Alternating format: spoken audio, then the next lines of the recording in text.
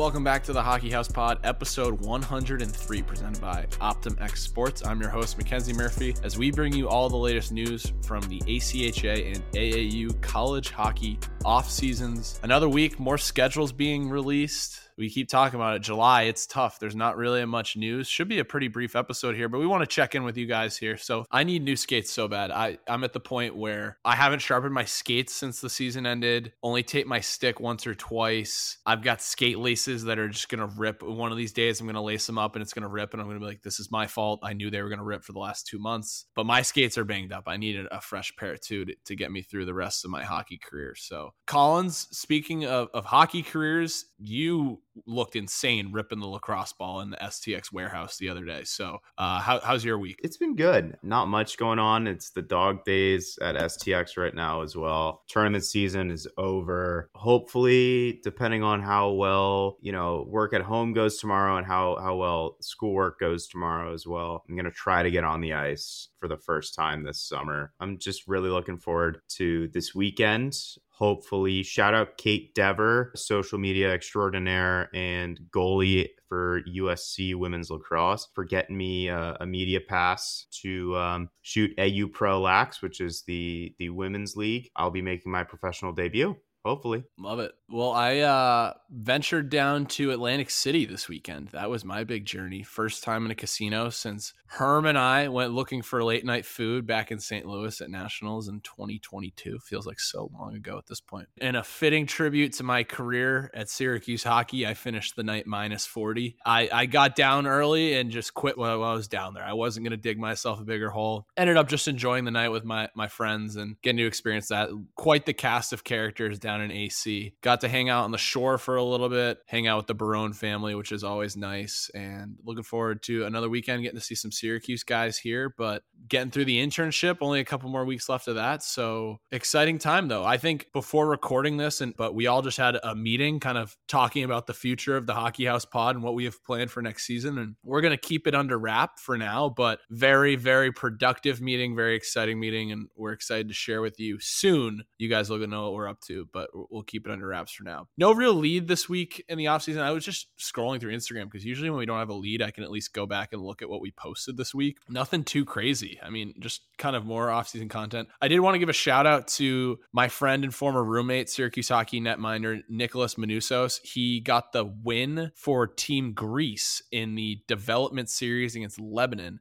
It was the Greek heritage team. So what they did is they took players from the U.S. and Canada with Greek heritage, and they faced off against Lebanon. And I believe the Lebanese team was all guys of Lebanese heritage. I don't know if they had players who had been born there, but the exhibition was up in Montreal. I believe Lebanon won 10-4 on Friday night. Manousos then took over the Instagram story, got the win, a 10-9 barn burner, and then Lebanon took game 3 of the series to win it. We've got some if you look into it, I think we have some pretty good stats when guys take over our Instagram story. I think we're officially 3-0 because we had Laker Aldridge take over the story. Then USA won their first game like 11-0 against Sweden at the World Cup of University Hockey. Noah DeCottney took over from Adrian when he was playing for Canada. He didn't suit up that day, but Canada ended up winning, and now we have Manousos. So 3-0. If you're interested in taking over the Hockey House story, give us a buzz. We'd love to keep the record going. 4-0, actually. The time I took over at the Buffalo Meltdown, we beat Western Michigan 5-1. True. Very true. The first takeover. It wasn't an international takeover. The other 3 have been internationals. Really cool stats. So shout out to Nick for doing that. He said it was a wonderful time. He said it was so cool. Just like the noise the crowd would make. They're waving the Greece flags. And when they scored, the place would go nuts. And 10-9, what a hockey game that must have been. And so really cool moment for all those guys. Wanted to give a shout out to all the guys representing the ACHA. There was 4 former ACHA players, 1 current ACHA player. Hats off to those guys. Seems like it was a really fun weekend. We're going to have even more ACHA guys playing for Team Greece later on in the summer in August when it is the Amerigol Cup down in Florida. So exciting times. But moving on, we had some other news. We talked about it a little bit earlier today, but Appalachian State is going to celebrate 25 years of hockey. We mentioned a couple episodes ago, Cincinnati celebrating their 50th season coming up. So some big milestones for some programs. App State taking a little bit of inspiration from the Islanders' 25th anniversary logo. So we noticed that, but it looks really cool. They announced that they're going to maybe have a throwback look later on in the season. So we'll have to keep our ears peeled for that one. Eyes peeled, not ears peeled. We want to see the jerseys. We don't want to listen to them. Oh, Herm added this one of the notes. This is really interesting. Liberty is on target to break their season ticket sales record again in 2023-24. In an interview with Kirk Handy, who is the Flames head coach and the club sports athletic director, Handy said, "We are projecting this to be one of the best years yet for season ticket sales." Who noted that of all 10 skyboxes that they have, there's a wait list forming. Last year was a record-breaking year, and we are feeling very good about breaking those records again this year. Credit to our marketing team and players who do a wonderful job promoting the team and Liberty around the city of Lynchburg. People want to see a winner, and the Flames made it to the Frozen Four of the ACHA National Championships, and the people are excited in Lynchburg. It could finally be the year they bring home the Murdoch Cup, and fans want to see it. So hopefully maybe they can save us a box. That would be a time if we got the Hockey House crew in a box at LaHaye for a game. That'd be awesome. Kirk Handy, if you're listening to this, maybe save us a box for one of these games or get us on the waiting list. Better yet. In some of the schedules that got released, we've got some pretty cool matchups. We're going to see a women's one title match in early October, Liberty versus Minot State. ACC hockey has quite the realignment. There's 63 teams total in the ACC. They have a men's Division II Premier, which is adding Delaware, Maryland, and Rider. Men's Division II Elite has Stevenson joining, and then there's 3 new members joining Men's Division III Premier. There's Men's Division III Elite, and then Women's Division II is going to have James Madison. The interesting thing about the ACC is they have the ACHA and AAU college hockey, which is interesting. They have leagues on either side of the club hockey world. So be sure to check that out on social media. We've got a great interview on hand for this week. 2 boys from Minot State joining us. We have the captain, Davis Sheldon, and then assistant captain Drew Carter. Drew Carter was also on the Team Canada team that won the silver medal at the World Cup of University Hockey. He's quite the jokester himself. Got a little FaceTime on that Team Canada Instagram story takeover. So wanted to get these guys on the pod defending ACHA national champions. It's back-to-back weeks that we get national champions on the podcast. So very excited for this interview. As always, this one is presented by OptimX Sports. OptimX Sports designs and creates websites for college hockey teams around the country, ACHA and AAU. They have you covered. They recently teamed up with Jog. They're launching team stores to help you sell jerseys, apparel, merchandise. You could already sell tickets through this. You can get donations, but now they're teaming up with Jog. If you want to learn more, head to optimxsports.com/signup/hockeyhousepod. Use that link. Check it out. I mean, we've been playing around with it. We're going to get our website up and going soon and hopefully get a store going as well. But unbelievable things going. Hopefully get some jerseys on demand here real soon. And as always, OptimX, they know what they're talking about. They played club hockey, friend of the podcast. If you have any questions, feel free to send us a DM too. But they're doing a really great job here. Without further ado, we'll turn it over to the interview with the boys from Minot State.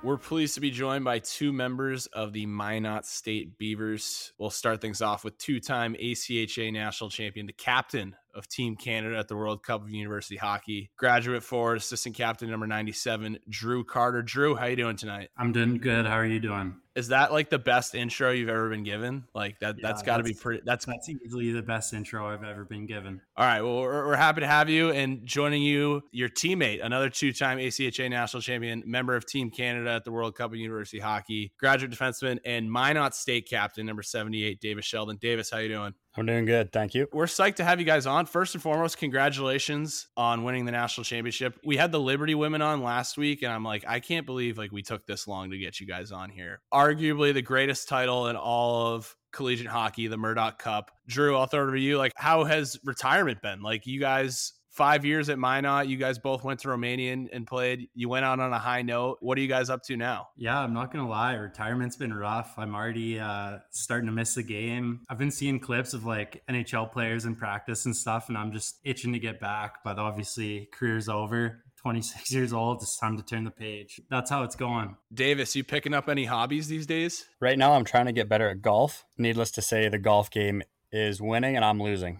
There we go. Well, congratulations. We'll dive into all things Minot. We'll talk about the Canada stuff too. Drew, like walk us through your background, where you grew up, maybe how you got into hockey, and maybe a little bit about your path to junior hockey. I'm Kelowna, born and raised, got into hockey. My dad basically just threw me on skates and hoped I figured it out. Played a lot growing up around the Kelowna area, and then eventually went to Okanagan Hockey Academy and played there. It was a pretty cool experience getting to learn how to basically be a pro at like 15, 16 years old. Played junior hockey in the KIJHL for the Princeton Posse.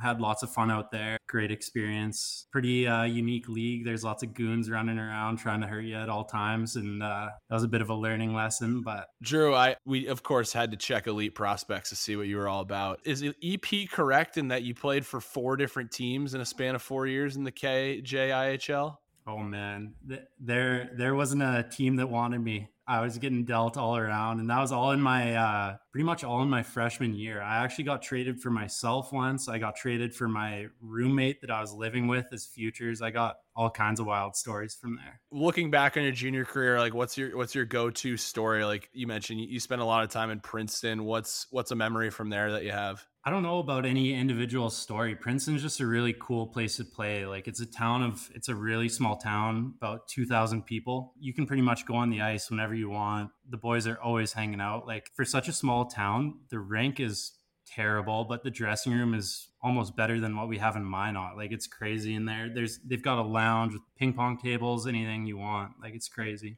Awesome stuff. And Davis, you're also from, Western Canada. Walk us through your career growing up, how you got into hockey and the junior hockey route. Yeah, so I'm from a small town, Nanton, Alberta. Nobody knows where that is, but about 45 minutes south of Calgary, Alberta. I was kind of the same as Drew. My dad bought me my first pair of skates when I was 3 or 4, put me in them, and I'd run around the yard in them, try and get used to them. And then I played Nanton minor hockey until I was peewee, maybe bantam, and I moved up to the AA league that we have here in Alberta, and I was still based out of Nanton and surrounding area. And then my grade 12 year, fortunate to go and move to Strathmore, Alberta, where I played for their AAA team and went to school there. We actually won the Alberta League, the BC League, went to TELUS Cup. After that, I was actually going to go to the KI and I was going to join Drew. I went to a junior B camp and the Calgary Mustangs of the AJHL saw me. And so I signed with them, went to them for a year and a bit. And while we were there, did the opposite of one. And we actually set a new record for the most losses in a single season. I got traded to Fort McMurray, traded back to Calgary, the other Calgary team, the Canucks. It just didn't pan out, seeing I used to be the rival. And so I actually quit hockey. Was just gonna, I don't even know what I was gonna do, work, I guess, for the rest of my life, until I had some buddies who talked me into playing junior B in High River, Alberta. So I played junior B for a year and not like a full season plus 9 games. As my parents were on a Vegas trip, I actually got the letter of intent from Minot State, signed it, committed, and when I got back, told my parents that I was going to play college hockey. There was zero excitement really, except for asking how we're going to afford to go to school in the United States. Hadn't thought that far ahead. We figured it out, and then I got to spend 5 of my best years there. That's an unreal journey. Yeah. I mean, looking at the EP right here, that 16-17 season, you were all over the place, but glad you stuck it out, because it's crazy to think you're 5 years in Minot. That wouldn't have happened if you didn't have the buddies who got you to High River. So talk about Calgary. Like, what was that like? You mentioned being on one of the worst teams in the AJ. Like, was there tough bag skates? Like, what did you have to go through during that year? Yeah, so there actually wasn't any tough bag skates, which was probably why we were losing so much. There wasn't a whole lot of consequence, I guess you could say, but instead of when you got outside of the rink, it was a lot of fun. They definitely knew how to party. Davis mentioned like finding out about Minot State. How did you get on their radar? And, had you always considered going down to the States to play college hockey? I didn't get recruited at all, if you can believe that. I was spam emailing teams. I knew I wanted to go play in the ACHA. I didn't know about where. Any team that I would email, I'd look up like what the tuition costs, and Minot was the cheapest. So that's the place I wanted to go. I got a couple emails back, and that's where I ended up. Can you tell us some of those schools? Like, were they like, was it like Minot, UMary, Dakota? Like, was it schools out there, or was it all over the place? No, I was looking all over the place. Like, actually, my dream was to go to ASU, just because probably a fun experience to go out there. It's a little different than Minot, North Dakota. It's a little out of my price range, so ended up in Minot, North Dakota. I love joking that like you look up and down the Minot roster and it's all kids from Western Canada. The pipeline of kids playing junior hockey in Western Canada and going to Minot. Let's go to your freshman year, Davis. Like what's a welcome to the ACHA moment from your freshman year that stood out to you? Hockey wise, it's probably always a dream for people to play collegiate hockey. And when you actually get to Minot, it kind of feels like, people say it's the ACHA, but it feels a lot bigger than that, especially for us. We have the Pepsi Arena and we have 1,000 to 2,000 fans every game. When you first, get to actually play there as a freshman, I think me and Drew were actually scratched together the first game in Colorado ever. But outside of that, we have a thing called kegs and eggs. That's at the start of every school year. Basically $15 or $20, all you can drink. And so that was in the first month of us going to school there. There's the kegs and eggs, and then there's a football game, parties everywhere. Needless to say, I didn't make it to a football game or a party until 2 a.m. Woke up fully clothed in my bed. It kind of set the tone for the next 5 years, I would have to say. The Minot just brings out the best or the worst in you, depending on how you look at it, I suppose. Yeah, that must be why they call it the Magic City. Drew, what about you? Like, what's a moment from your freshman year that was your welcome to the ACHA story? First of all, kegs and eggs is the best life-changing experience, but I remember first practices, and like I don't skate much in the summer, honestly. It's hard to find ice. Like either I'm playing with NHL players or I'm playing with midget kids. So I don't skate much in the summer, and I showed up the first skate. Our coach, this drill is literally just teeing up forwards to get murdered. So he basically D-man and a forward line up on the blue line, and he dumps it in, and the forwards get a head start, and you just get crushed. I was 20, and I was probably 160 pounds, and I'm just getting crushed by this 25, 26-year-old. And that's my welcome moment. That's when I knew I was playing college hockey against grown men. I'll add to that, one of the most famous drills in Minot history. We have our forward and D one-time drill. When we first got there, we didn't get sticks. We weren't supplied any sticks. So most guys bring, they brought 6 to 12, hoping that it would last them the entire season. In the first, week or two, we did this one-timer drill. I don't know how many times. So you'd line up on the blue line and you just back out for one time, and our coach would feed you shot after shot. There's 25 guys taking one-timer after one-timer, and I think everybody that brought sticks broke 2 or 3 sticks like instantly. I had to phone my dad and be like, I might need more sticks. All we do is take slap shots and we don't get any sticks. So heads up. Yeah, we also have the Wader Gear world famous bar down drill.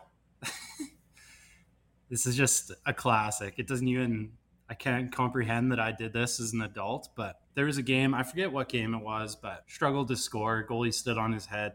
Classic Minot State performance. That's basically what happens everywhere we go. We come back and we do this drill, and it's literally skating in a straight line, 2 teams, and you shoot on an empty net. It's a relay race, and you're going until you go bar down on the net.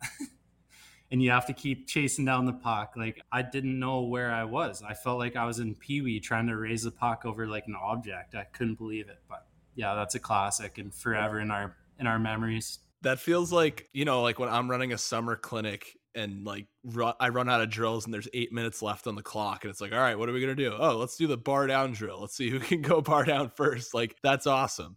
Yeah, it's a nightmare when you miss though, and you're chasing it out of the rink. But so are you collecting the puck and then passing it to the next guy in line? No, like you repeatedly shoot it into the net until you go bar down. And if you miss the net, you got to go chase it down.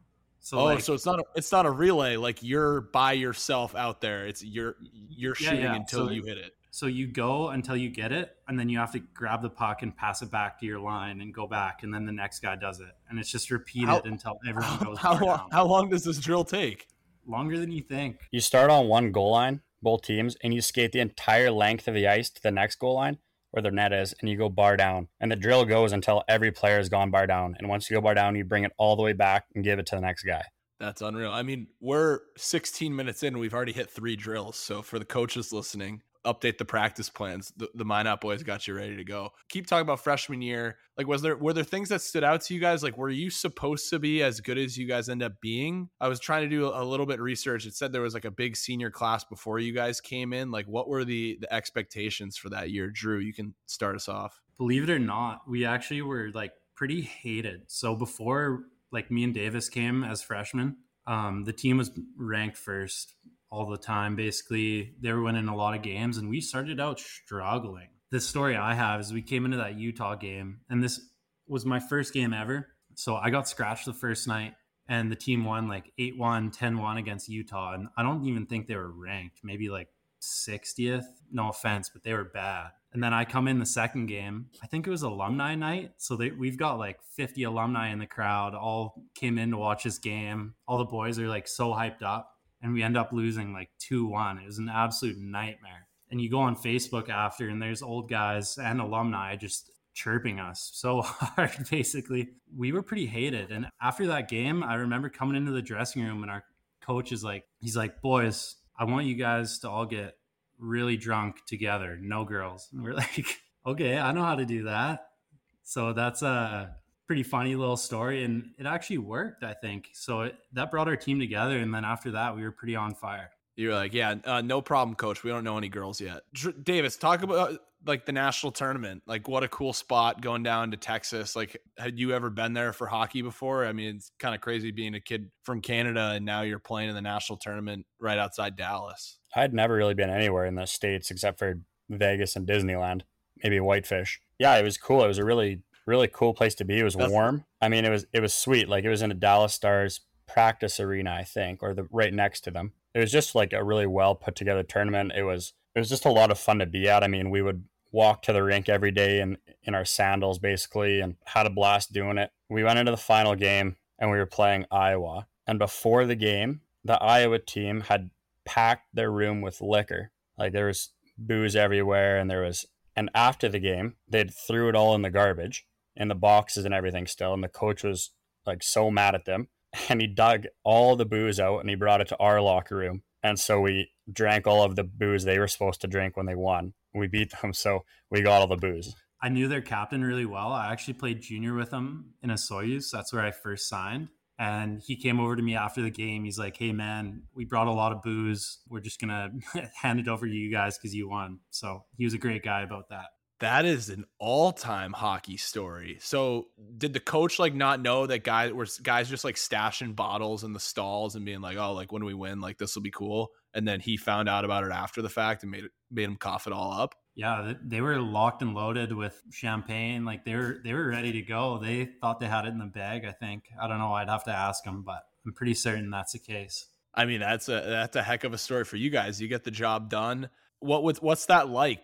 I've never won an ACHA national championship, but like, do you just like go back to the hotel and you guys have a fun night in the hotel? Did you guys try to go out in Dallas? Like, how did that work?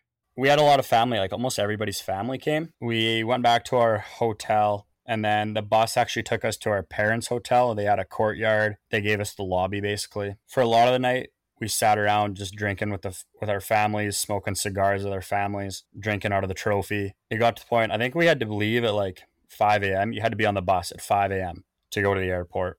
And so I don't know what time it was, 2 a.m., 3 a.m. We all decided to make our way back to our hotel, where we went into each other's rooms and kept partying instead of going to bed, of course. After that, it kind of took a blur for me.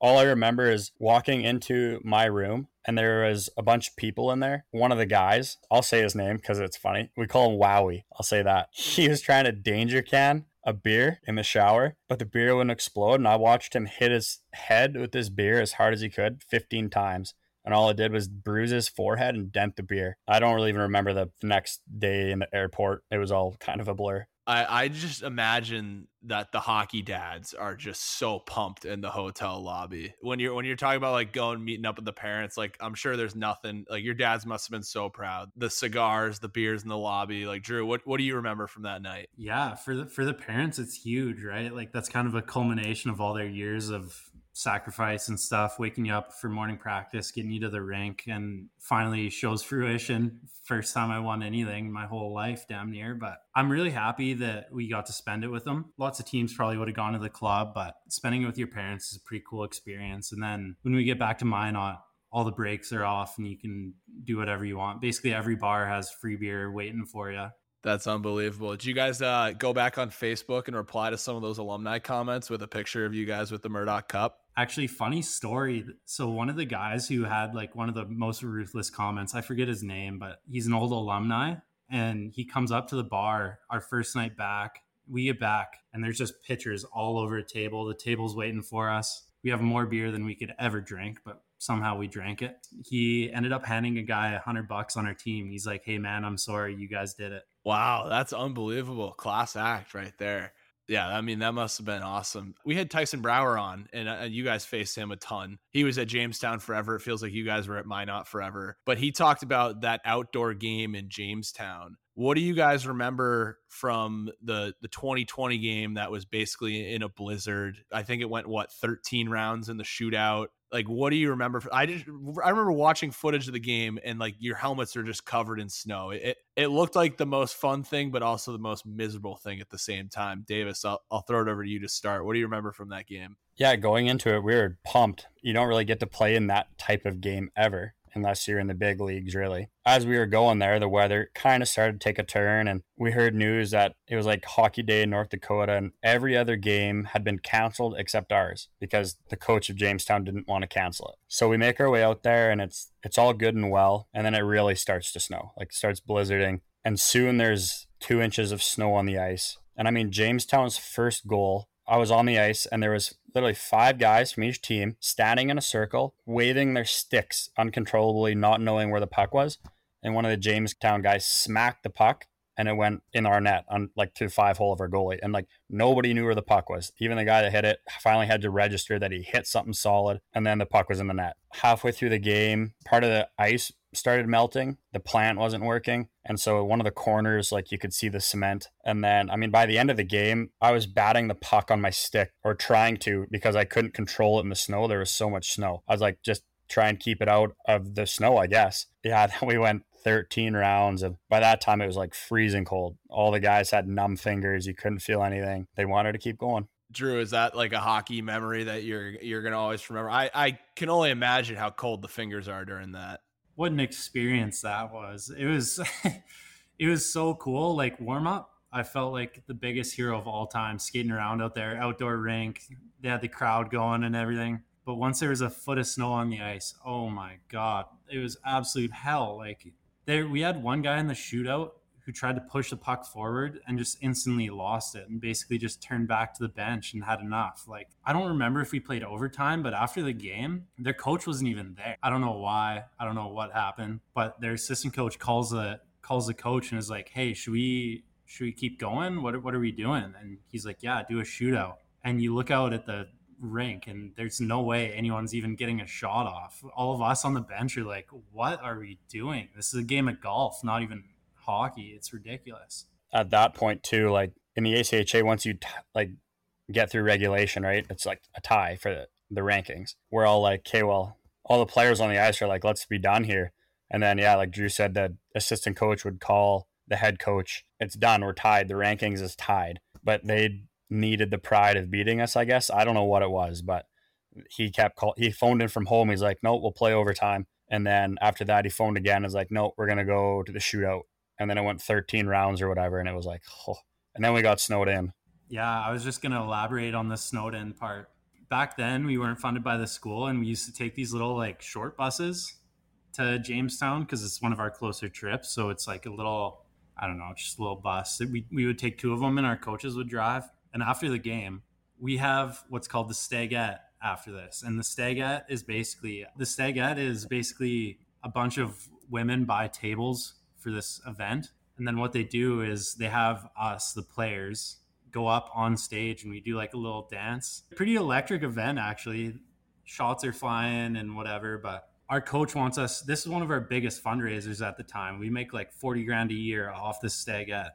Like, we auction off not only the boys, but there's also like different baskets and stuff like that you've seen at like tournaments throughout your life probably. So we're trying our darndest to get back for this, but there's a huge storm. Honestly, the biggest storm I've ever seen. Like, while we're driving, you can't see 5 feet out the window, and we're both from Canada. Like, it's cold. We've seen storms before. And I remember in the van that I was in, I don't know if Davis was in the same one, but one of our older guys on our team is like, to our coach, we got to turn back. Like, we're not going to make it. We're going to get lost out here, because he couldn't see anything. So we had to go back, stay the night in Jamestown after that whole outdoor game and nightmare. But we made it back for the stagette the next morning. Yeah, that's where one of my stories was going to come in when I mentioned the stagette. Nobody was prepared for that. This is kind of where, like, you're saying like a club hockey story. Well, none of the guys brought their homework or anything. So I had a paper due the next day. But my plan was to be home and be able to wake up and write this paper report. I had to go dance in front of all these mothers, basically. Now we get back with 1 hour until the stagette. And I have a paper due at midnight, but I have to go serve tables, do your routine on stage. It's a pretty long event, like 4 or 5 hours probably. As I'm serving my table, waiting to dance on stage, I'm in the back room trying to catch a buzz so I can dance in front of all these women. And I'm writing a 5 or 6 page paper. And like my academic advisor was there and my marketing teacher was there. And they like come back there because they were helping organize it. And they're like, "What are you doing?" I'm like, "I have a paper due tomorrow." They're like, "You didn't do this like well in advance?" I'm like, "No, I got stuck in a snowstorm. Now I'm trying to drink and dance in front of all you women. I don't know what you want me to do." It was a terrible paper. I probably failed it, but we got it done. Well, that's what I was going to bring up about the stagette. Just, you wouldn't even believe it until you saw what happened there. Yeah, we're going to have to dig up some footage of this. Teams all the time are looking for ways to raise money in this league. And here you guys you're killing it in Minot. Self-respect and morals leave the window at Stagette, but we made some good money. All right, sticking with sophomore year. I mean, was there anything? I feel like every time somebody comes on, like we talk about, like we really thought we had it that year. Stinks. Nationals got canceled. COVID happens. Like, where were you guys when you got the call? Like, hey, there's no national tournament this year. I still remember that thing with the basketball player. I don't remember his name. I think he played for the Utah Jazz, and he was like doing the thing with the mic. Rudy Gobert. Yeah, and he was like licking the mic and stuff like that. And then we come into the rink the next day, and basically it's done. Like, culture shock. Everyone says they thought they had a chance that year, but we thought we had a good one. We had quite a few good players come back. So, yeah, it was pretty devastating. When that news broke, I think the only game plan after that was like typical Minot fashion. Go grab a 30 rack and let's drink it. For quite a while, a bunch of guys just put on their skates, and one guy ran and grabbed a 30 rack, and we had the ice book because we were supposed to practice. So we all slapped on our skates and put the case of beer on the bench and kind of had like a depressing fun time, I guess, because like Drew said, we definitely thought we had a chance, but I guess COVID had other plans for us. You guys had a difficult time too with everything with like the border and everything. Like, did you stick it out in Minot for the summer? No, basically as soon as it shut down, everything went online. I went back home. Davis probably went back home, full online classes, that type of thing. So.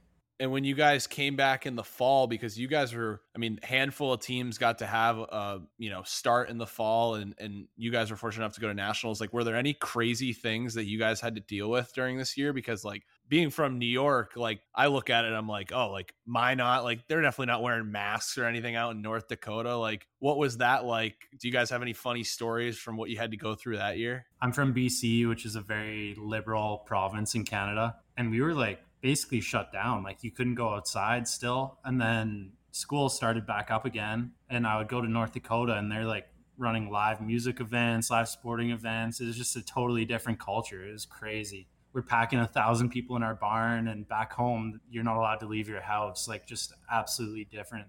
In Alberta, we're quite conservative, I would say. But for the longest time, we got away with nothing. We didn't do any like masks or anything like that. At one point, it became completely mandatory, just like Drew in BC. And I remember going down, this is the height of it all, and I could get an exception to cross the border to get my goods that I deemed necessary for living, which wasn't. It was just my hockey equipment. But I drove 10 hours to the border, or I guess it was 8 hours to the border. And I had this note that said, yeah, you could get through, but they wouldn't let me through. So I had to drive into the States and then back to the Canadian border. And because I did that, I had to quarantine for 2 weeks. After I got that, I tried again. And this time I got let in. And it was so serious in Canada. And I get down to Minot, and it's like I have to drive past a patio to get to where I was living. And the patio is packed. Nothing had changed there. And I'm like, this is so North Dakota. And then even when we had to move back, the school made it mandatory for masks. If you went anywhere else in town, there was no such thing as a mask. For Christmas, I was trying to travel back to Minot, and you needed a test within 48 hours, but not past 48 hours. And where I was in Canada, you had to pay $100 to do this test. And I was flying. Like, it's an 18-hour drive. I take the first test. And then I go to the airport. Finally, I'm sitting there waiting for the confirmation that, or I'm negative, sorry. And I'm sitting in the airport. And then next thing I know, flight's canceled. So it's delayed till the next day. Now all of a sudden that COVID test that I just paid $100 for isn't good enough. So I have to go back, do it again. I get a second COVID test, go back to the airport. I'm sitting there. I get my confirmation. I'm good to go. Canceled again. And then I go back and I see my dad and he's like, man, I don't think they're going to fly you out. Like, I think we're going to have to drive you. So my dad and my grandpa hopped in the vehicle, drove me basically 15 hours, and Davis met me at the border, picked me up, and drove me the rest of the way. What wild times. And this is like early on in the Hockey House pod history. So I remember at the time it was like, because that was when I feel like that was when like the Battle of Alberta was really big. That was when like you had the goalie fight going on that year. Like watching Jamestown Minot, you guys played each other like 14 times. Or like, I think you guys actually played 11 times that year. Like the NHL has the Battle of Alberta, but the ACHA, we have Jamestown Minot State. And I wanted to give a shout out to Carter Barley because he got into a really good scrap against Jamestown. And, how often in the ACHA do you get to go like one-on-one, drop the gloves, no helmet, and he made the most of it. What do you guys remember from that fight in particular? But I'm sure there was a bunch of other scraps that year because you guys played Jamestown so much. Yeah, it was absolute hell playing that team 11 times. It sucks to play them the regular 6 to 8 times because we just don't like them when we play them. That was pretty bold of Barley because we have a place in our rink called the Splash Zone, and it's our student section. He did it right in front of there. And so it was a pretty packed house, actually. The refs tried to stop it, and both those guys shook the ref and then squared up and went toe to toe. It felt like you were back in junior hockey a little bit and you hadn't seen it for a while. So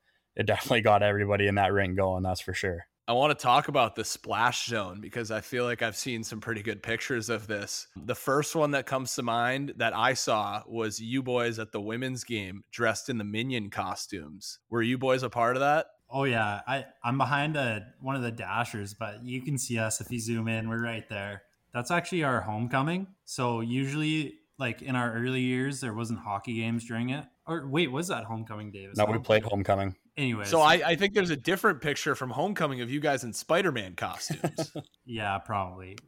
We do we try to do a theme every year that we dress up. Davis, you should tell the story about you sliding down the football game. Yeah, so that was my Spider-Man story. This was we started off at Kegs and Eggs. After that, went to the football game. So we all convened at Drew's apartment. We had probably 20 Spider-Men, something like that. We had a good number of guys. So we all put on our Spider-Man costumes. It's cold, like freezing cold. And we go out and we're at the football game. And so everybody goes up to the beer gardens. It's me and 2 other Spider-Men. The bleachers are metal. There's like a good part in the game. So we're all standing up and we're cheering and we're cheering.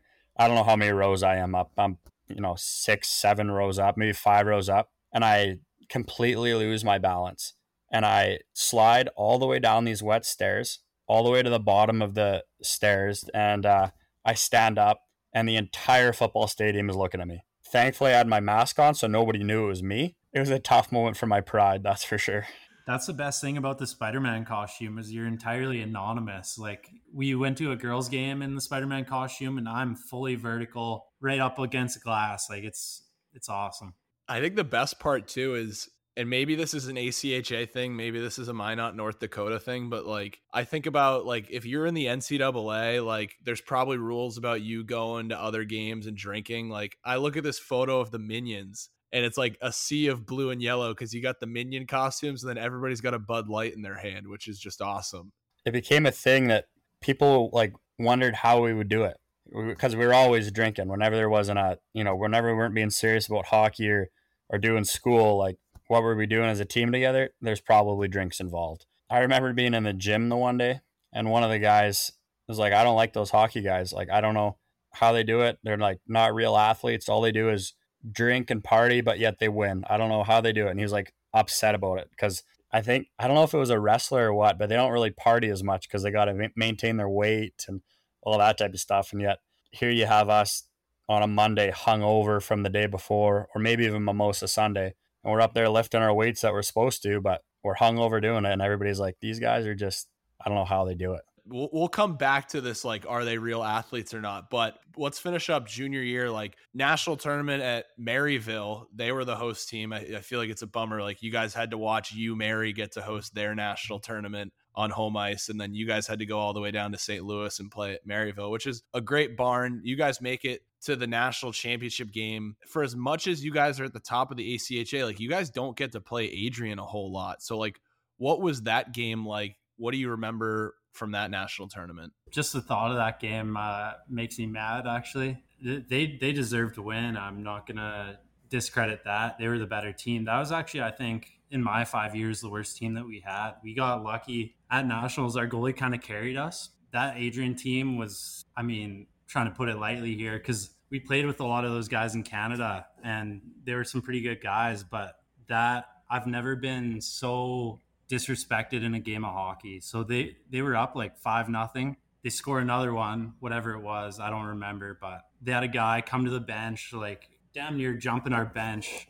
He was so excited that he scored. He's doing the jersey pull, that whole thing. The next year we got him pretty good. We were all waiting for that one. I mean, like you said, you guys kind of went on a run. Like, you beat Liberty in the semifinals too, which is crazy looking back on it. Like, that happened again this year. I don't know. You guys are the underdogs in that tournament. You make it to the finals. What does this offseason look like? Because I feel like this is kind of when Minot turned the corner, and this is what I'm going back to about being the real athletes. Like, did the athletic department come in and are like, hey, like, we're going to take the hockey teams under our wing here? We had a coaching change for sure that I don't want to discredit our other coach. This might have been like a little more serious. He really wanted to win. He wanted to prove that, like, and he's still working. This is why it was Lenchek, and he's still working towards creating a better program for Minot, even though arguably we have one of the best programs in the ACHA. And he wanted to join the school so that we could have the best college experience on the athletic side that we could. What that came with was obviously more funding, which could get us, the sticks that we needed, the equipment that we needed. And then we also joined the athletic program, which included their strength and conditioning coaches. And so there definitely became a lot more accountability. And he held us to a standard that even maybe some of the guys on our team didn't know that they had in them. I think that really started us off, which is, why when we went to nationals and got eliminated first game, it was a shocker, not, for everybody, but for us. Like, we had, worked pretty hard compared to the last years, at least that me and Drew saw.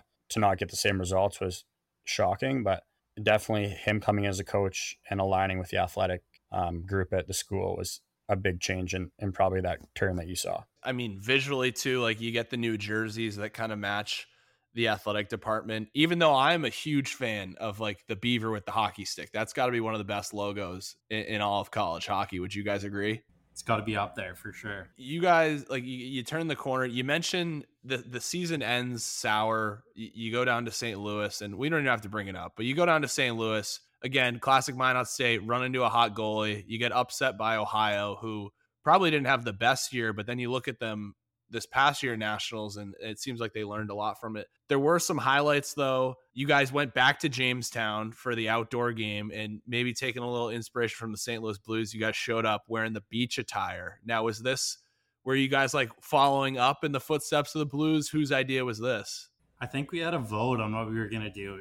It was probably inspired by the St. Louis Blues, to be honest, but we had a couple options in mind, and that's what we ended up going with. Because it was damn cold that day. It was probably minus 20 Celsius, whatever that is in Fahrenheit. So it was cold. So we wanted to make a statement. And you win that game, and that helps in the rankings because it doesn't go down in a tie. But Davis, you also mentioned too that you had some pretty good memories from going down to Chicago too. This was the first year that they did the Chicago Classic, where, arguably the best teams in the ACHA all meeting in Chicago to face off against each other in a showcase. None of the guys had been to Chicago, and so of course you get sightseeing time, and you can kind of leave the hotel and and do what you please, right? You're adults, you're supposed to be responsible. And so we thought, well, there's a small group of us, and we thought, let's just go for a beer and a bite to eat. And so we walk around and find this little place and have a beer, and then you keep walking, and you're like, oh, look at that cool little place. Like, what's one more? So you have a beer there, and then it kind of just, you don't know where the trend's going here. It wound up at 2:30, 3 a.m., having wrestling matches in our hotel room. One of our teammates was just lying there with his eyes closed, rapping randomly. Never heard the guy sing, let alone rap in my life. He's rapping. We lost to Vegas the next day, and it was our first loss of the year. I don't think any of the boys were hurting by that point, but it's that guilty hockey and the guilty conscience that Chicago may not be on the bucket list from here on out. I got a confession. I was hurting really bad.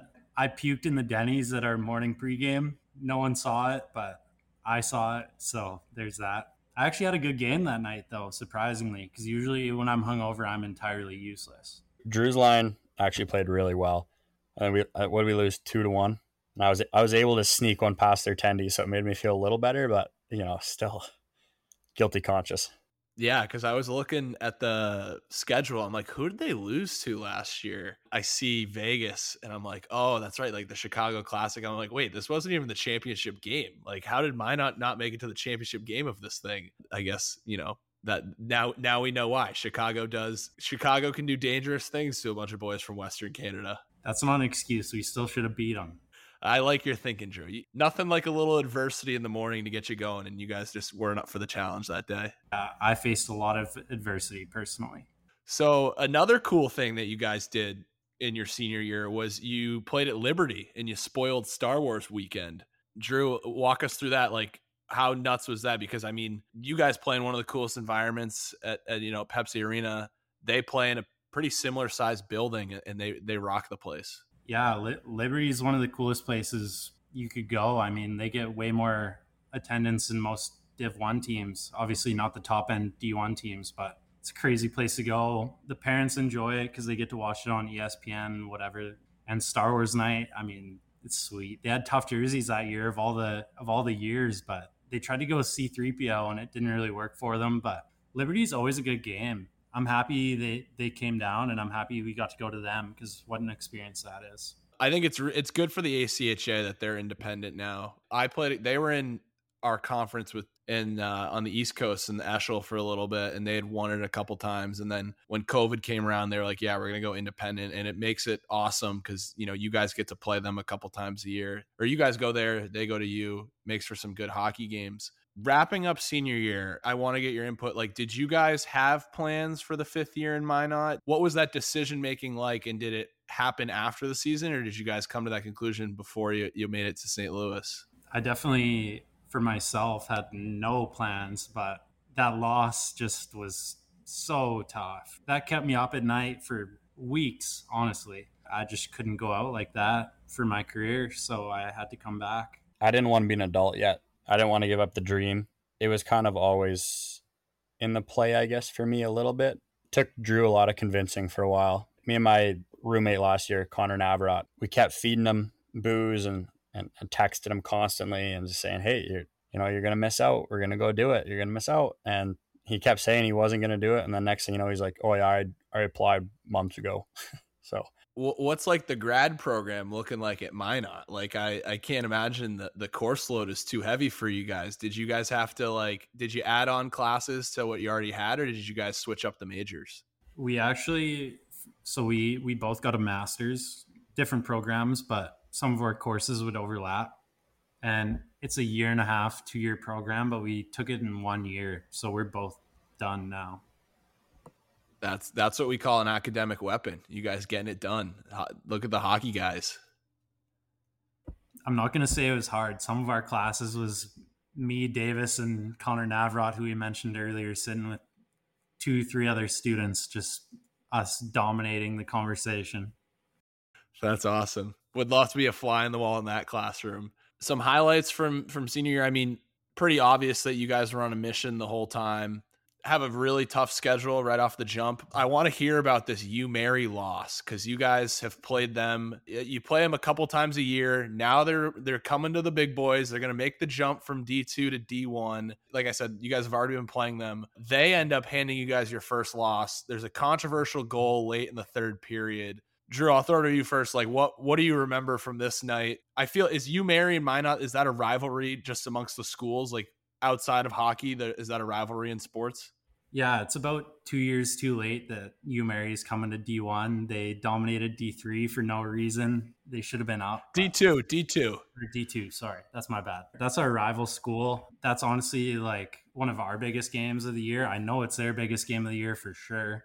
most of the time they're not even trying to win the game. They're just trying not to lose by that much. They won't pull their goalie if they're down by one. We had some crazy games with them. Like, honestly, some of those games are awesome, but that loss was devastating. They've got a packed barn. It's actually a great program. Like, I think they're going to be probably top 10 at least next year for sure. It'll help that Jamestown and Minot will get to play them a lot more, because they honestly kind of avoided us, I felt like, the last couple of years. I guess it's a mean nothing game because it's an exhibition, but that game was tough.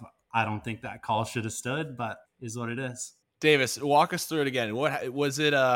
Did you guys score late to tie it up, but it was ruled a hand pass, right? Yeah, it was in the last, I don't know how many seconds, but it came up from behind the net and then found its way to, I think it was Joey Moffat's stick, and he put it in, and they ruled it a hand pass, and it definitely wasn't. I mean, our coach was fired up. He found it on Twitter and zoomed in and posted it, and it, from anybody's eyes that I talked to, it didn't touch anybody's hand for sure. Yeah, it was pretty controversial. They must have gotten the call from Toronto too, because you watch the video and like you guys go down like the handshake line and you're lining up for the draw, and it's like they must have gotten a phone call, because there was really no reaction on the ice that made it look like it was a hand pass right away. No, there was no reaction, and none of the, usually if there's a hand pass, players are calling it hand pass, and you see the motion, right?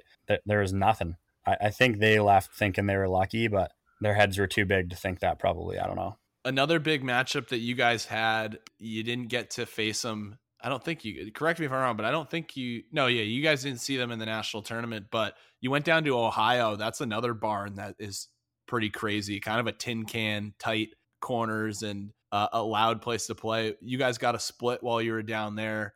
Drew, what do you remember from playing in Ohio? It's an old barn, but it's absolutely electric in there. I got to give credit where credit's due. That was a fun place to play. And I don't know if it was the first game or the second game, but one of the games was like 10-8. It was just crazy. There was goals all night. And we came back. I think we were down 3. And I was just so happy when we finally came back. Once we secured the win, whether it was an empty net or late goal, I just turned around, arms up, screaming at the crowd, because they were chirping us all night. So it was pretty satisfying to get that win.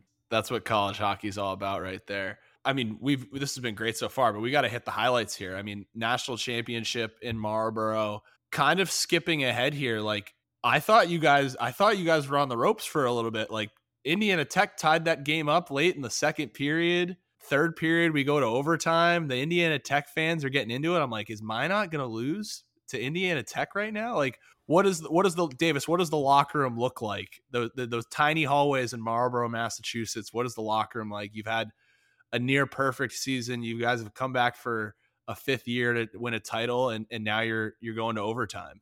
Yeah, it was actually really calm.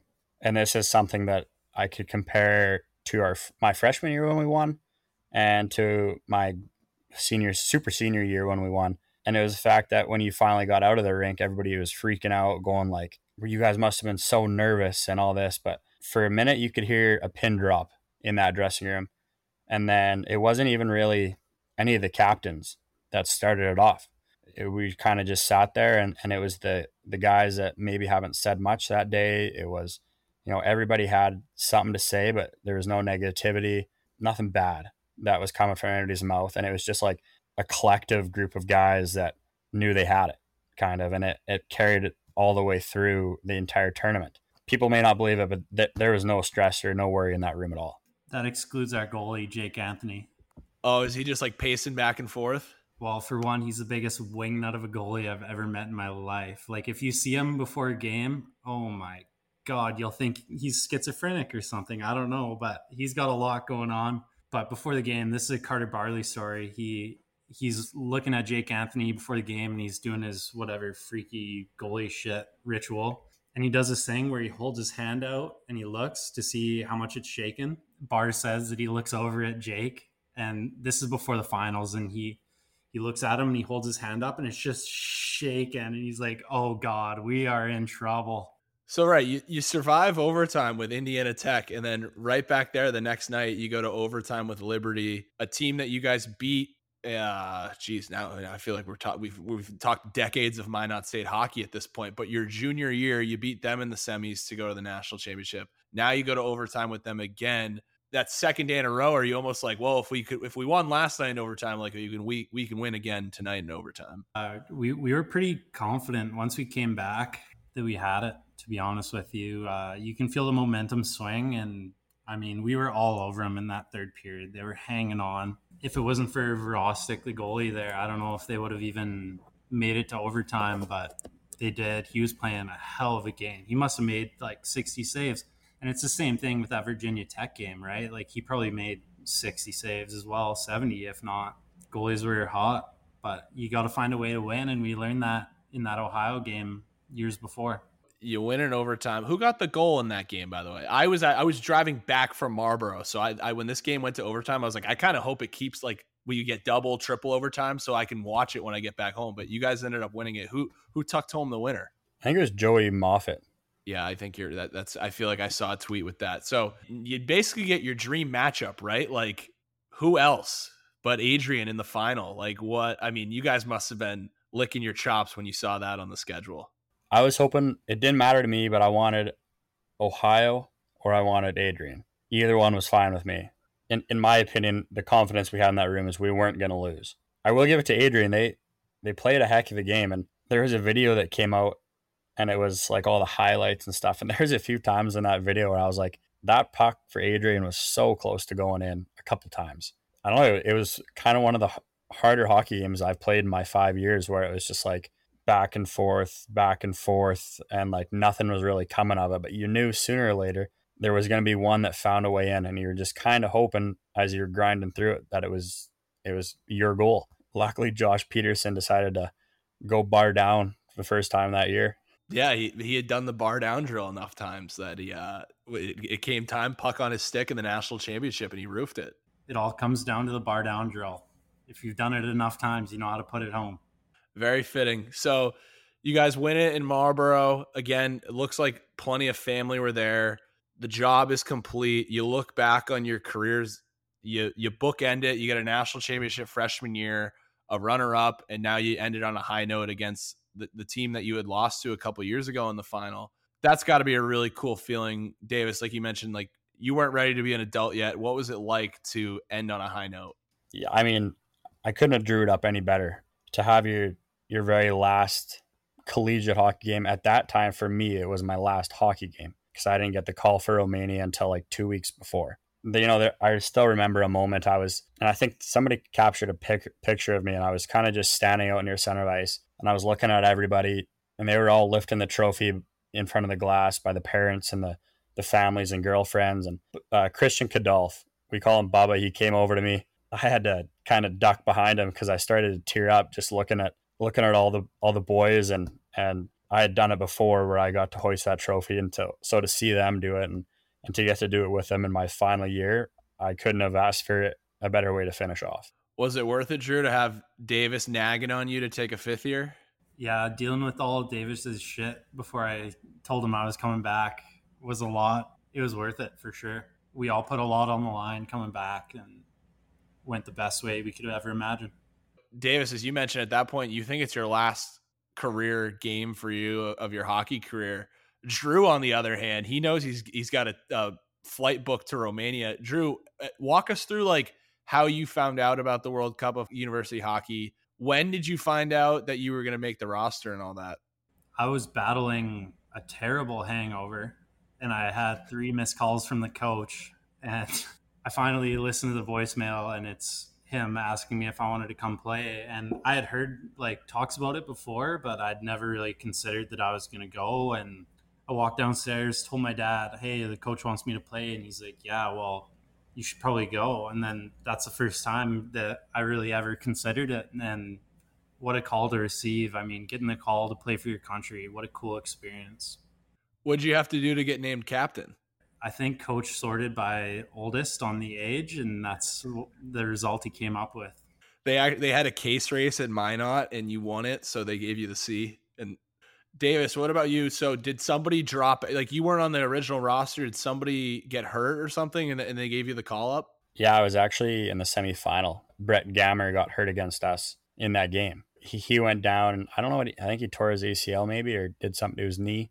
Week or a couple weeks went by, and also woke up hungover. There was a text on my phone to if I'd like to join the squad. So once again, straight panic mode, call your dad. And he said, absolutely. Love it. And so we've talked about like the rivalries that you guys have, like the Jamestown guys, the Adrian guys. Quite the dynamic when you got guys from the top programs in the ACHA all in one locker room. What, Drew, like what was the room like? Were you trying to break the ice early on and get some jokes going to make it a little less awkward? Yeah, so to start, like before when we were playing Adrian, because I knew I was on the team already, I was going into that game in the finals thinking I can't lose to these guys because it's going to be embarrassing if we get out to Team Canada and they start chirping. I'm going to have nothing to say because they beat me. But honestly, the room, like that's what I was trying to say. I was chirping Adrian a bit earlier about that year in the finals, but all those guys were so good. I mean, the UNLV guys we've had rivalries with in the past, the Adrian guys, all that kind of stuff. Those guys were so good, and everyone was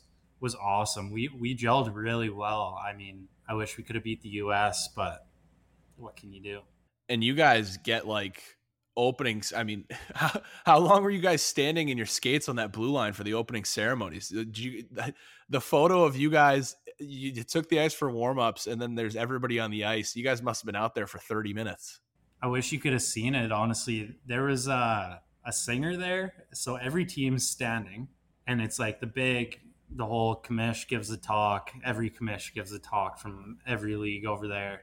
And then this girl sings "We Are the Champions" before the tournament even started. Like it made no sense at all. And we mentioned all the environments that you guys got to play in. I can't picture a better environment than representing your country and playing the host country in the first game. And I know it didn't go your guys' way, but Davis, like what was that like playing in Romania against Romania? It was a blast. I mean, we didn't really know what to expect. We didn't know, I mean, before this, I didn't really know Romania had hockey, to be honest with you. And now we're playing the Romanian team. And when we got out there, it was packed. Like you couldn't stand anywhere. You couldn't sit. They were all chanting. Like I kind of felt like I was at like a soccer game kind of. They were chanting and singing and, had drums and instruments. And like, I think they had a band there. It was more than just a hockey game for them, for sure. I mean, it was cool. It was a lot of fun, but there was like no hatred from the fans. It was like if Canada scored, there was still people cheering. And if Romania scored, it was way louder, but like they definitely respected us as Canadians. And I mean, it was a blast.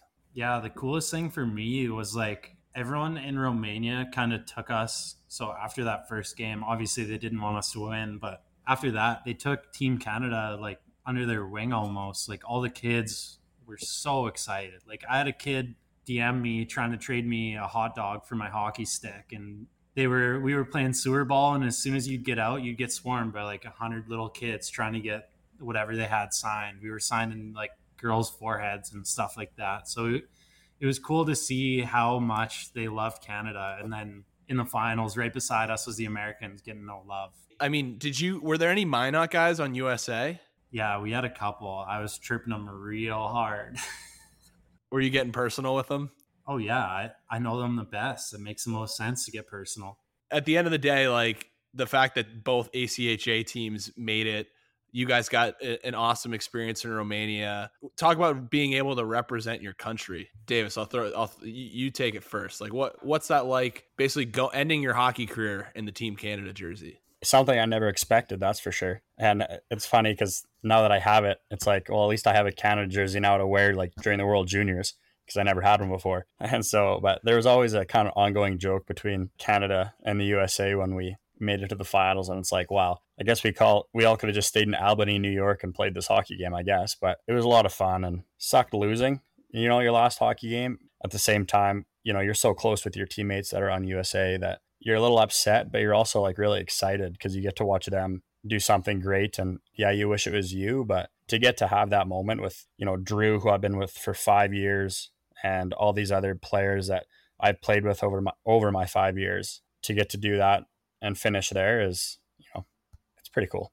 Normally we like close the pod and it's like, what's your pitch for the team you play for? But I feel like you guys have a lot going on for you guys. So we don't need to turn this into a Minot State recruiting video. I'll leave you with one more question. Like Drew, like looking back on it, what was like one of your favorite things about school at Minot, playing hockey at Minot, just in your time at Minot State, what was one of your favorite things? My favorite thing the whole time is just the moments that I got to spend with the boys in the dressing room before practice. I mean, we had a lot of guys who would stay late and just sit in their gear after practice. I mean, we have some pretty weird practice times over there. I don't know, might have to talk to Waz to figure that out for next year, but that's not my problem. Just hanging out with the guys. I don't know, those long road trips, me and Davis at the back, having a blast, whatever, talking the shit. That's the best stuff you could ever ask for. Davis, what about you? Favorite thing from Minot that you'll remember? I've been asked this question a few times, and it doesn't get any easier, I don't think. A lot happens in 5 years, but I just think it's, like Drew said, the bonds you create with the guys that you basically go to battle with every day, and you don't go like with them, right? You battle them. Nobody can play us harder at Minot than we play each other in practice. That's just how we kind of go about it. Like Drew said, to be able to go out there and battle with those guys and then sit in the dressing room after and drink coffee in the shower, and like we just don't leave the rink if we don't have to. If you don't have class, everybody hangs around. There's no outcasts. It's like if you're on the team, you're part of the boys, and that's the bottom line. I mean, it carries into the classroom. Lots of guys have classes together, and you walk around campus together. You basically go everywhere together. You become a brotherhood, which everybody says, right? When you're a team, you become a brotherhood, but especially for the guys I spent 5 years with, they're damn near family to me. I've seen them more in the last 5 years than I've seen half my family. So definitely the boys. Doesn't get any better than the time spent with the boys. Well, hey, I told you guys I would have you for an hour. I started late. That's my bad. We ran an hour and 20 on this thing. I appreciate both of you taking the time. Awesome job. Awesome stories. And thank you so much for coming on. Yeah, thank you so much for having us. This is an absolute pleasure. Finally got it done. Thanks for having us, and thanks for doing everything for the ACHA. Thanks again to the boys from Minot State joining the show this weekend, giving an insight on their very, very memorable season of the Beavers heading back on top of the ACHA mountain, winning the national championship in Marlborough. Speaking of the ACHA, put out a little graphic earlier in the week with the ACHA logos over the years. There was the original one from 1991 to 2003, and then we had what they called the Slapshot logo from 2003 to 2016, and then 2016 moving to kind of a Top Gun style logo, as it's called, which I thought was really cool. I never heard it called that. And then you got the Top Gun logo with the circular one, which I messed up a little bit in the graphic. Those ones actually came out at the same time, but they have the circle one that they use on the ref's patch and profile logos on social media. Yeah, interesting. I don't know. A lot of people didn't know that those used to be the ACHA logos, because I think a lot of people either played in the ACHA prior to 2016 when it was the guy taking the slap shot. Not many people around remember the original logo, which would be a pretty cool retro logo. Collins, I'm curious, what are your thoughts on the vintage ACHA logos? The vintage logo is awesome. I think it's great. I mean, nothing better than old time hockey. I saw on Instagram today, somebody in our comment, I think he said the Slapshot logo was the best, but he called the new one, the Top Gun one, Space Invaders, which I kind of see. It looks a little bit like a Space Invader, but Top Gun is, I think, the most fitting name to it. I was talking with Paul Hebert, who's the president of the ACHA, because I had a little bit of an error in the graphic and he corrected us on it. I mean, a modern version of that original logo with the ACHA and the stick, I think would look really cool. Somebody said this looks like the perfect logo for a Selly hockey hat, which nailed it right on the head here. But Fitz, I'm curious, which one do you think is the best? I like the Slapshot one. It kind of reminds me arcade style, like a NHL Hits video game kind of thing. Like Slapshot hockey. Was it on the Wii that was Wayne Gretzky's Slapshot hockey? I never played the Wii. That game was unmatched. That game was so good. You had the little hockey stick with the nunchuck. Oh my God. Unreal. And you could play as a peewee outdoor. Oh my God. Bring back that game. I might have to go buy a Wii now. I've been looking for some new video games. Fitz, are you an Xbox or a PlayStation guy? Xbox. Now, have you ever customized IU in NHL? I have not. I've had kids do it and send me like pictures or like videos like, dude, I just maxed you out. Like, you're 99 on my team. I was like, all right, man, cool. I don't have like the patience to sit there and go through that. It's kind of insane. I had a buddy who went through, we were just playing an exhibition game like whatever, Hawks versus Wings. He said he had to customize every team to make it like the right rosters because we were playing like an old shell. He customized every single team before we played. I'm like, dude, like we're not even using those teams. He's like, no, like I need to do this. I was like, all right, tell me when you're done. I'm gonna go like take a nap. Collins, I could see you smiling. You definitely have Villanova on your Xbox. Oh yeah, there's Villanova on my Xbox. I went through every single player I drafted, every single player I traded for. I would go in, edit them, and make sure they were wearing cages. That's now, were you making the actual third jerseys, or are you designing what you would like want the third jersey to look like? Are you using the NHL as a playground to design jerseys? Yeah, so that's actually where I do all my jersey designs. I don't use Photoshop. No, but seriously, I based it on our current jerseys. I play around with the third jersey a bit because it's the logo and all that stuff. They don't have the vintage Wildcat. Obviously, it's trademarked. Here's a little teaser. I wish they let us do like a numbers on the front, little football style jersey. I think that could be cool. Yeah, and you should be able to put words on the front of the jerseys in Shell too. Like right now they just had the letters. I think you should be able to put words. But I feel, looking back on it, I feel like such a nerd. But the first thing I did when I came home freshman year, Christmas break, was customize Cuse. I customized URI too, so that Cuse could play URI in NHL. I didn't customize players, but I took the Syracuse Crunch roster and made it the Syracuse Orange roster. And then I took the Providence Bruins and made them the URI Rams. The home rink for Syracuse was the Carrier Dome. I added like all the fans wearing orange with the steel bleachers. So, I mean, that entertained me for all of Christmas break, playing as Cuse. And then I don't know if I ever added any more teams.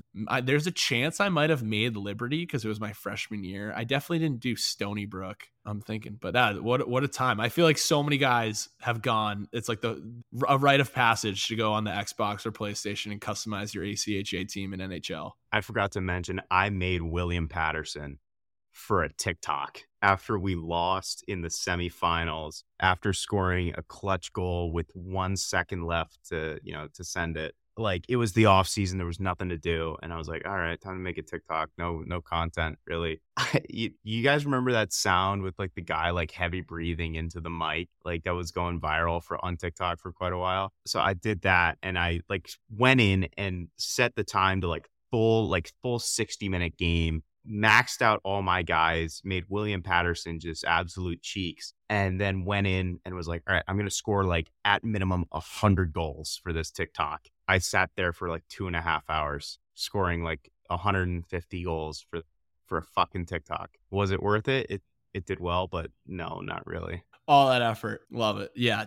Send us photos too. Send us a DM if you have ACHA or AAU college hockey teams in Shell right now. Would love to see them. Yeah, we already hammered out the question of the week. What ACHA logo do you like the best? AAU college hockey, not much of a logo history. They're still on logo 1. I guess 2, CHF to AAU. We'll keep an eye on that. Still waiting for a logo for next year's national tournament from AAU, so we'll keep an eye on that. Other than that, kind of a slow week. Let's see. What do we got planned for this weekend, Collins? What do you got for picking up pucks? For picking up pucks this week, I mentioned it in the group chat as somebody who's working in sports marketing right now for STX, who's working with a Nike partnered brand, who's going on a Nike shoot in late July. Air, the Air Jordan movie, so fucking good if you're into sports marketing. It is a masterclass. I said in the group chat, it is the sports marketing bro equivalent of the Wolf of Wall Street to all the finance bros. And it is a really good movie. This is going to sound really cringe, but I am going to get a poster of the 10 Nike principles that helped Rob Strasser, Phil Knight, Sonny Vaccaro take Nike to the next level, just as a little bit of inspiration. But if you have any free time to kill this summer, which I'm assuming a lot of you guys do, go watch it if you haven't already. It is so good. Very good movie. I enjoyed that. I like the movies too that nail like the historical references. Like, it felt like a movie that was made during that era, which was really cool. Like, same thing with like Miracle, like Remember the Titans, all those sports movies where they just kind of like get it very accurate to what it was like during that time period. I'm curious, Collins. I'm busy this weekend, so I don't know if I'm going to make it to the theaters. Have you seen, for Oppenheimer and Barbie, like which one, if you're going to watch both on Friday, which one do you see first? you got to see Barbie first. So the play is go around noon, pregame Barbie, go watch Barbie, go to the bar, get plastered, then watch Oppenheimer. That's what I've heard has been the play. I've also heard watch Oppenheimer for the comedy and then watch Barbie for the dark storytelling. Fitzy's losing his mind over here. Just processed. Yeah, I don't know. Fitzy, you got any takes on this? If you're going to the theaters on Friday and you're going to watch 2 movies, double feature, which one you seeing first? I think Collins is right. You're going Barbie first. If you're gonna watch Barbie after you just watch Oppenheimer, it's gonna be like, it's just you're not gonna be in like a state of mind to be able to do that. It's just not. They're way too. You got to go like happy to sad kind of thing. You can't go really like sad to happy. I don't know. You think Oppenheimer's just ruining your day after that? There's no functioning until you go to bed. I think it's like it's gonna be a sick movie, but then like you realize at the end like holy shit, like a bunch of people died. Like that's like always dawning over you. Like I don't know, and then to go just watch Barbie and be like, haha, it's hilarious. Like that's tough. From what I've heard from the pre-screens, this movie is so fucked up, and I mean, as it should be. It's about the worst weapon humanity has ever created. But I will say, I am highly contemplating, as a little bit of a film buff and camera guy, I'm really thinking about driving up to King of Prussia to go see it in a genuine IMAX theater, considering that it was shot on real 70 millimeter IMAX film, like a lot of Christopher Nolan movies are. I've heard that's the best way to see it. I don't know if I'm going to make that 2-hour drive, maybe crash it at the Hockey House because it's only 15 minutes from King of Prussia. But that movie is going to be fucking insane, and it's going to probably make me question a lot of things. Fitzy, you got any plans for this weekend? What's on the docket? Well, I was gonna say quick, King of Prussia. That reminded me, the newest winner of Ice Wars, Ryan Devine. I've played against him. That just made me think of that really quick.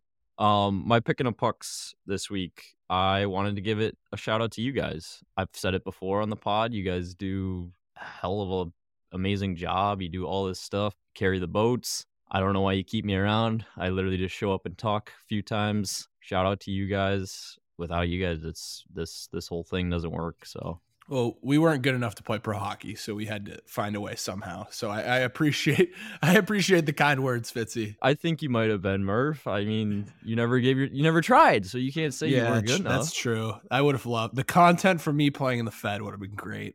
It would have been maybe someday. Yeah, there's still time. Yeah. There's still time if the Binghamton GM is checking in. What about that? I mean, you had your shot in that semi-pro league that was planning on relocating to Florida. Yeah, the semi-pro league or the league with all the mountain resort teams, like the Vail Yeti.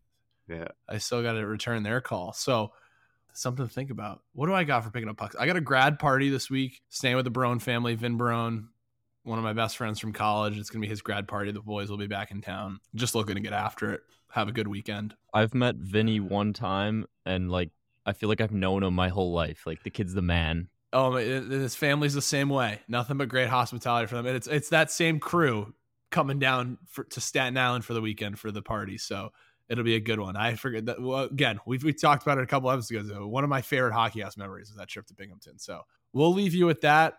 As always, follow along at Hockey House Pod, Twitter, Instagram, LinkedIn, Threads, YouTube. We're on YouTube now. We're building up the page.